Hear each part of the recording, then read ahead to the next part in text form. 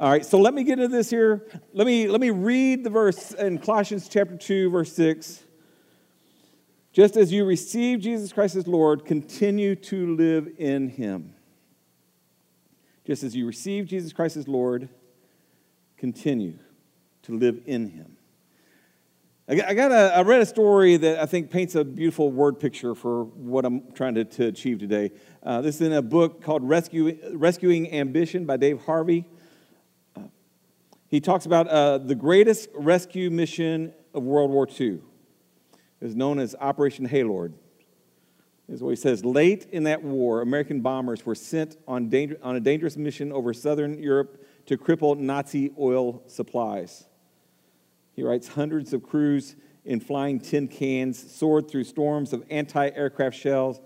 Many American pilots were forced to bail from their shot-up planes. The injured airmen drifted by parachute into occupied Yugoslavia, expecting to be captured or killed. Instead, on the ground, remarkable rescue teams were already in place. Serbian peasants tracked the path of floating flight crews. Their sole mission was to grab the flyboys and bring them to safety before the Nazis could get there. Risking their own lives, the peasants fed and sheltered the downed soldiers. And these rescued men, get this here, they were now in friendly hands, but they were still in enemy territory. They were still behind the enemy line. They still needed to be ultimately rescued, to escape. He goes on and says, amazingly, those Serbian peasants rescued every single American airman, over 500 of them. Yet in order to travel to the evacuation site, the airmen had to spend weeks following the Serbian freedom fighters, who alone knew the path to the evacuation site. The direction, the pace, the destination were all in the hands of the Serbians. The men had been saved from the enemy, but they still weren't safe. They still had to follow. They still had to walk to gain their freedom. Now, if I did my job right there, I'm thinking, doesn't that paint a great picture of where we are in our walk with Christ? We have been saved. Praise God, we've been saved by the blood of Jesus Christ. But we're not safe. We're still not safe. While we live in this world, we're not safe. And we are called to continue following Christ as He sets the pace, as He takes us to the destination, as He directs us. We are to follow Christ every day until we get to the other side. Just as you received Jesus Christ as Lord and Savior, continue to live in Him. The whole verse, let me give you the whole verse here. This is Colossians 2, verse 6 and 7. So then, just as you received Christ as Lord, so then, just as you received Christ as Lord, continue to live in Him, rooted and built up in Him, strengthened in the faith as you were taught, and overflowing with thankfulness. And it begins with the words, so then, which makes me feel like I have to kind of establish where we've been already. We've been going through the book of Colossians, and chapter 1 tells us a few things here. Live a life worthy of the Lord.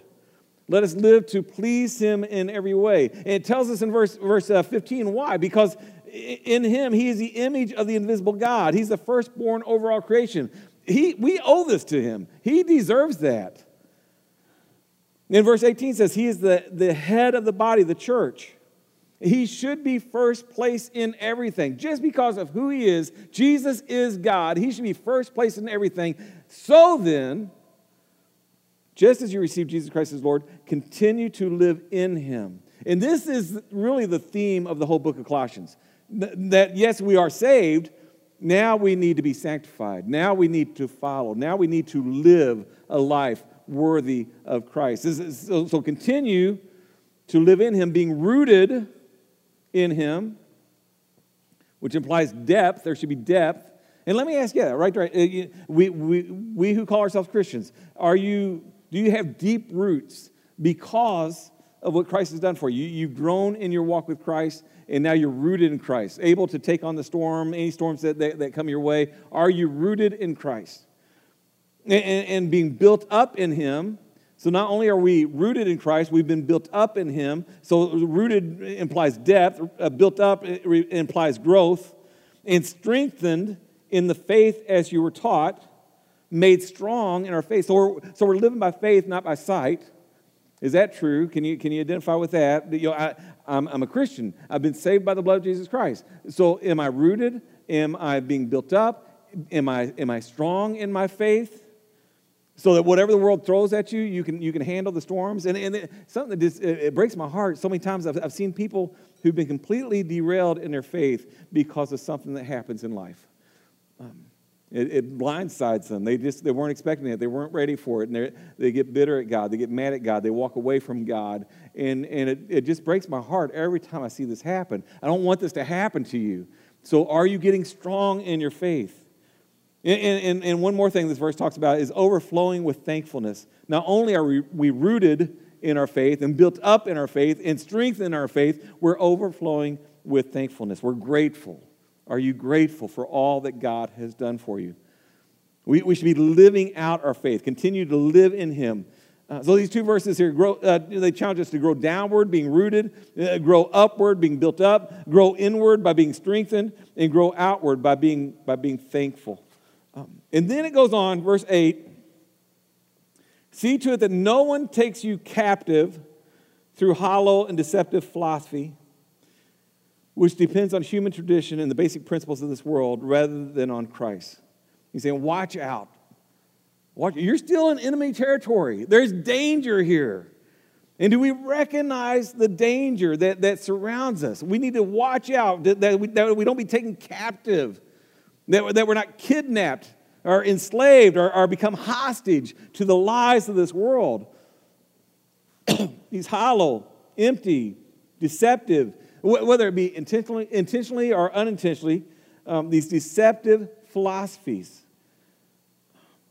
And why would this happen? I believe part of the problem is because we're not satisfied in our walk with Christ. So we want something else. And the world is ready to offer you something else. Christ plus, something, these wicked philosophies. And philosophy in itself, I got to say this, philosophy in itself is not bad.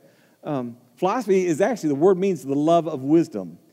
And the Bible teaches us the fear of God is the beginning of all wisdom. And long before the Greeks came along with all their philosophers, Socrates and Plato and all these different people, the Hebrews had the corner on wisdom. You got Ecclesiastes, which is the meaning of life right there. That wisdom. You got the book of Job, which is wisdom in suffering. You got Proverbs, which is practical wisdom. So long before the Greeks, you got the Word of God, which gives us wisdom. And we have been blessed with Christian philosophers. Now think of C.S. Lewis and Francis Schaeffer, and there's many of them. They're wonderful people, and they've helped us to shape our worldview by our belief in God, our philosophy about who God is. And this is incredibly important. But as this is happening, there are people with warped views on God who have given us warped philosophies.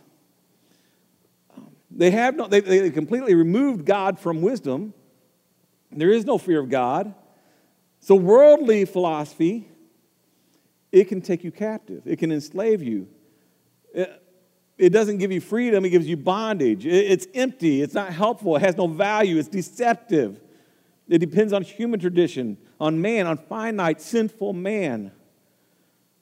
And Paul is warning you, don't be deceived. Don't be deceived by these fine-sounding arguments, these fancy words, these powerful speeches. It sounds good, but there's no value there. It's not helpful. In fact, it's enslaving. Don't be taken captive. And there's thousands of these philosophies out there. Today, my goal is to just emphasize 6 of them. And I want to quickly go through these 6. But this is my goal today. What are some of these deceptive philosophies that are out there? How have they influenced you? How have they influenced our culture today? I'm thinking 2,000 years ago, the Colossians had their own deceptive philosophies they had to worry about. Today, we have some deceptive philosophies that we need to be worried about. And the first one I want to begin with is evolution. Charles Darwin. And I don't want to spend time here. I don't want to spend too much time here because I feel like the church, we've dealt with this one. I think we've moved on from this one now. But to understand the damage that's been done by this, that evolution is presented to us as science. But it's not science.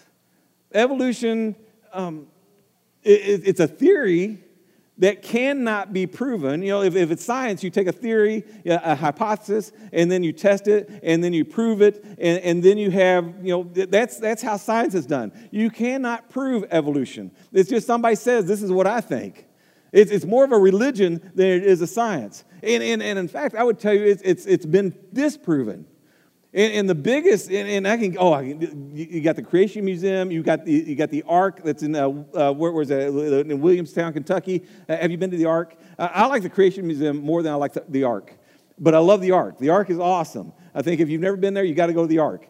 And in the bottom of it, they sell fudge. It's really great. I think it's fudge, but anyway. And I'm going to teach a class this fall on. Basically, creationism versus evolution. I'm going to teach that on Tuesday mornings to some high schoolers. You're welcome to come. But there's so much evidence. The most overwhelming evidence, DNA.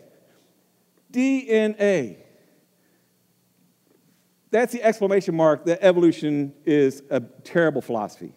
That's all it is. It's a terrible philosophy. And it's done incredible damage. It's taken so many people captive by this false religion. It undermines the Word of God. Just like Satan said to Eve, did God really say, this is what Satan has done to us. Did God really say he created the earth in 6 days?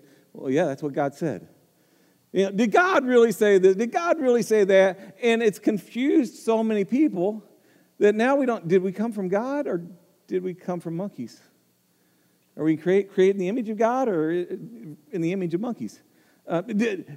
Is there a God or was there just a Big Bang?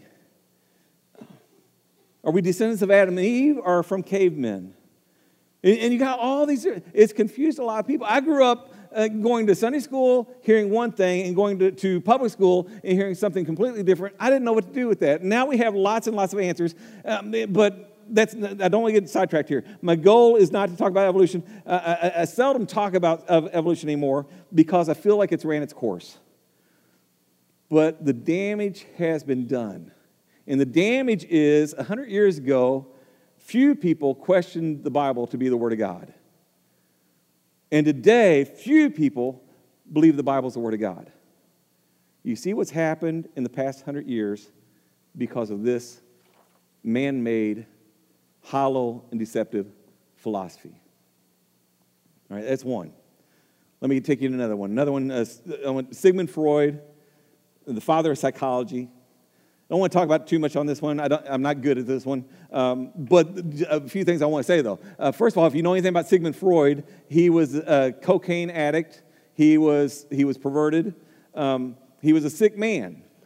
And yet the world exalts him as the father of psychology. And in most everything that he put out there has been disproven, has been dismissed. Yet he's still the father of psychology. And psychology in itself might not be a bad thing. It might offer a lot of good things. I can think of a lot of bad things it offers. I've had some bad experiences with it. And I think there's a lot of bad to it. And that's what I want you to be mindful of. And here's something that I have seen. I've witnessed this. And I just think this ought to get our attention. That today people boast about their therapist, but they don't boast about God. And another way to put it, people boast about their therapist as they dismiss people of faith. You got some kind of crutch, but they're fine. They just got a therapist. Like, what? That just doesn't make any sense to me. And something that I'm passionate about, if you ever need counseling, and there are times in life that you need counseling, then I'm begging you, make sure it's a Christian counselor with a biblical worldview who's leading you in the ways of God and not in the ways of man. If you're going to somebody who does not have a Christian worldview, then what they're presenting is hollow and deceptive. It's man's opinion. It's based on the principles of this world. And I would tell you, I believe you would be wasting your time, wasting your money, and possibly being deceived. All right, that's all I want to say about that one, but I felt like I wanted to bring that one up. Next one I want to talk about is Alfred Kinsey and all that he's contributed to sex education, which has been a terrible nightmare. He's best known for writing a book, Sexual Behavior and the Human Male, in 1948. And that was followed by another book in 1953, 6 years later, Sexual Behavior in the Human Female. Now, the way this, if you don't know anything about this guy, I'm glad. But this is what you need to know about this guy. The way he did his research, he went into prisons, and he took sexual predators, and he did all of his tests and all of his research using sexual predators, and somehow published a book and said this is normal. So everything we have bought into as normal has been presented to us by sexual predators. And they made a bronze statue of this guy, and they call him a scientist, and he's not. Remember, the things he's done with children, this guy should be in jail. He should have been in jail for being a child molester. This guy makes me sick. And his lab is at Indiana University. It was they built him a research center in Indiana University in 1947 called the Institute for Sex Research. It was paid for with your tax dollars, by the way. The good news is last month it was defunded. Praise God for that. But Kinsey took pornography and he called it science. He normalized what the Bible calls sin.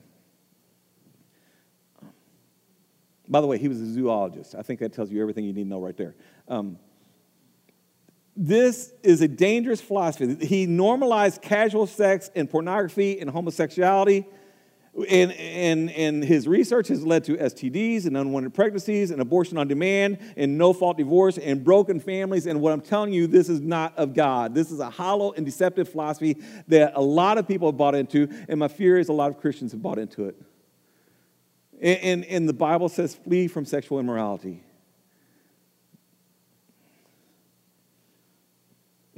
Just a few more things on this here. To understand sex is a gift from God, but it's for a married man and a woman. Hebrews 13 says marriage should be honored by all, and the marriage bed kept pure, for God will judge the adulterer and all the sexually immoral. David Platt says there is not one instance in all of God's word where God advocates or celebrates sex outside of marriage, a marriage relationship between a husband and a wife. Not one. You'll never find it in the Bible. The Bible clearly says flee from sexual immorality. And my question is today, is the church countering the culture, or are we colluding with the culture? What are we doing here? Flee from sexual immorality. Sex comes with restrictions in the Bible. Yeah, I'm not going to go into all that right now. That's just another philosophy that way too many people have bought into, and their lives have been destroyed by it. I'm just putting it out there. I'm going to go to the next one, 4, which was the one I thought I was going to spend most of my time on, is secularism. Over the past couple of years, I've studied this here, and this is so of the devil. Secularism is the removal of God from all things. And they use separation of church and state to sell this to us. Separation of church and state was originally, Thomas Jefferson wrote that, to protect the church from the state. And now it's being used to protect the world from the church. They've used it so that now you're not allowed to have God in the government. No God in the government. No God in education. No God in the public square. No God, period. That's what they want because they see Christianity as the problem. The belief is that God is the problem. And I just want to challenge you on that. Really? Really? God is the problem? Is America better off or worse off because we removed God from everything? Back in the 1950s, they said the number one complaint in public school was what you know what it was? Children chewing bubble gum. Yeah, that was then. And now, the number one problem is school shootings. They removed God from everything. What did they think was going to happen? And Alan Turner, he calls this Frankenstein. He says, thinking it our duty to espouse a principle that forces us to eliminate the Lord from all government and most of society, we have created a monster called secularism. This Frankenstein, which is now determined to destroy us, is an unnatural creation that should have never been fabricated in the first place. Do you understand we created something that's destroying us? Because the sinful mind is hostile to God. They don't want God. Michael Heinz, he writes, secularism is an attempt to domesticate the great lion of the tribe of Judah as a meek and mild house cat. That's what they're trying to do. They're trying to control God. They're trying to remove God. And just to pursue this a little longer, I just want to ask, how has Christianity shaped Western civilization? Because when you study history, you see Christianity spread from Jerusalem to Europe to America, and I would tell you, America is the great nation it is because of God. Because you had people pursuing God, people seeking God. Our motto is God bless America. Our currency says, "In God we trust." This nation was built on Christian principles, and that has affected everything from our justice system to our liberty, our families, the way we use our money, the way that we look at authority, the way that we look at human life. It has affected everything. And you remove that, and what do you have? I believe if you remove Christianity from America, America would probably be much like Yemen. Have you ever been there? Do we understand what we're doing? Do we recognize what we're doing? Let me go on to the fifth one here. I didn't see this one coming. My studies this week, it led me to this here. Today, the number one reason why people, why especially young people are leaving Christianity, or young people don't want anything to do with Christianity, older people are leaving Christianity, is all because of this philosophy called tolerance. Tolerance, because Christians are intolerant. What do you think about that? This is the number one philosophy of the day. Christianity is intolerant. And I feel like we got to deal with this one. We got to think this one through. If you're anything like me, if somebody calls you intolerant, I don't want to be called intolerant. I don't want people to think that I'm intolerant. But what do they mean when they call you intolerant? And what they mean is you stand for something. And that's what they don't like. That you recognize there is such a thing as right and wrong. And I think it's becoming clearer and clearer all the time in our world that there are many things going on in this world that are just flat out wrong. And see, you as a Christian, as a man of God, as a woman of God, you stand up and you speak up about that. And now you're accused of being intolerant. You understand what they're doing? They're calling you intolerant to control you and to shut you up. They don't want to hear you're intolerant. And to also see that it's clearly one-sided. Because when you say something is wrong, what do? They say what you're doing is wrong. You're not allowed to say something's wrong. Only they can call something wrong. They call you intolerant. They call you wrong. But you're not allowed to say that anything's wrong. This is a very dangerous and deceptive philosophy. I was recently told that the reason a lot of young people don't want to come to church is because the church is too political. And I had to think that one through. And it scares me. I know there's a line someplace, and I know I've probably been guilty of crossing that line, and don't amen on that one or anything. But the reason that the church has to speak up is because politics is about policies, and policies affect millions and millions of people. How dare we not speak up? We've got to speak up. We've got to communicate what the Word of God is. If we care about people at all, we've got to speak the Word of God. And that's why we are accused of being too political. I want you to understand a couple things. Okay, one thing is, they use the fact that God is love to try to shut us up. You're not allowed to say anything's wrong or anybody is wrong because God is a God of love. And I can't argue with that. God is a God of love. But He's also a holy God and a just God. And He's called you to be a holy people. We are called to be a holy people. And what you need to understand about this is that tolerance is the exact opposite of repentance. And we are not called to be tolerant. We are called to be repentant. This world is all about tolerance. Christianity is all about repentance. Remember the Asbury Revival just a month or two ago? The Asbury Revival began with a movement of repentance. And people experienced the presence of God because they were repentant, not because they were tolerant. If we want to experience the presence of God, we must be a repentant people. Tolerance says you don't need to change anything. God loves you just as you are.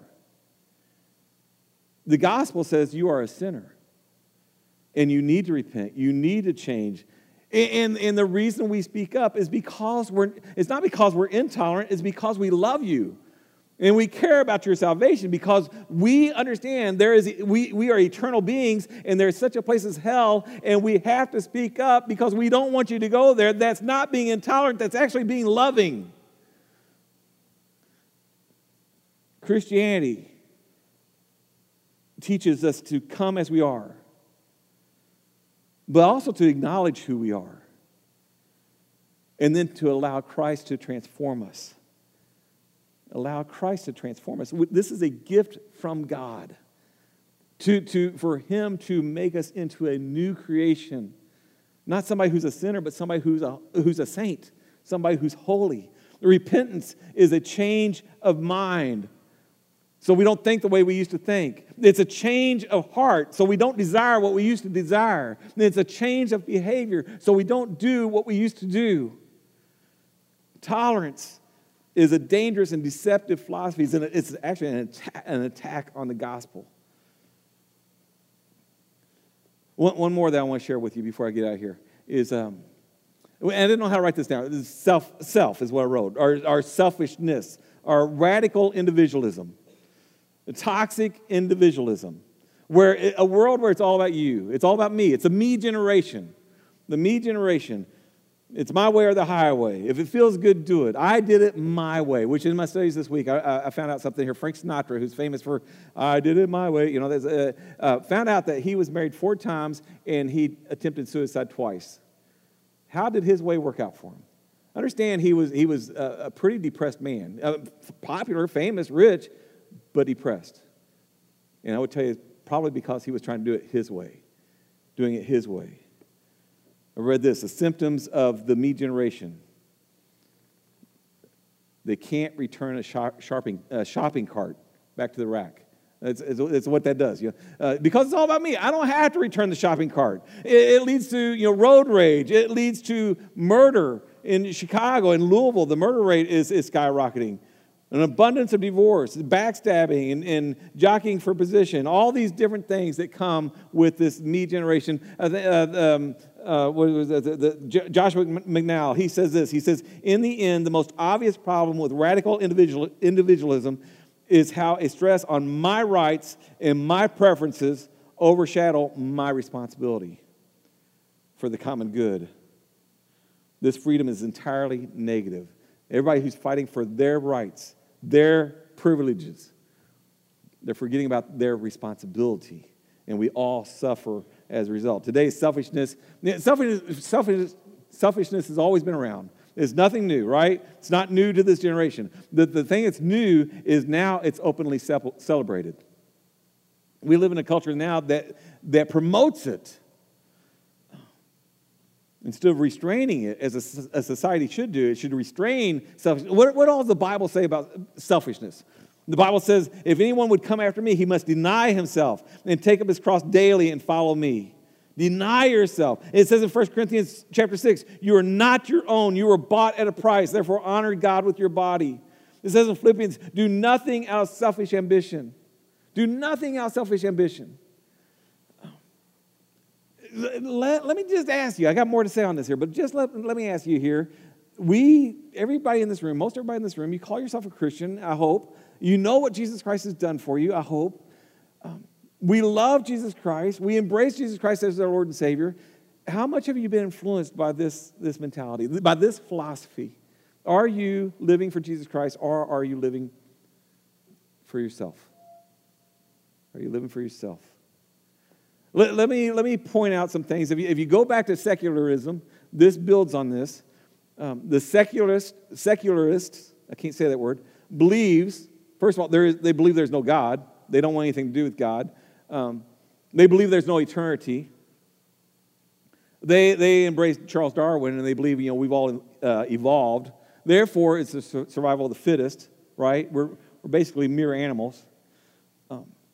They believe man's purpose is self-actualization. Man, I have a hard time with these words. The highest good is individual freedom and happiness. That's what they're living for, individual freedom and happiness. It's all about me. Religion seems restrictive. Eternal authority is rejected.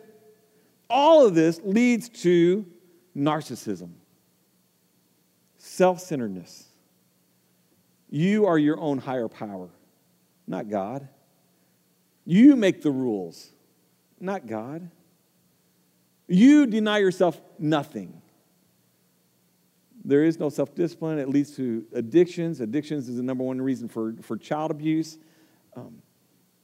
You buy in, there's no God, there's no higher power. It's just you. Whatever's good for you is what you do, which is usually bad for everybody around you.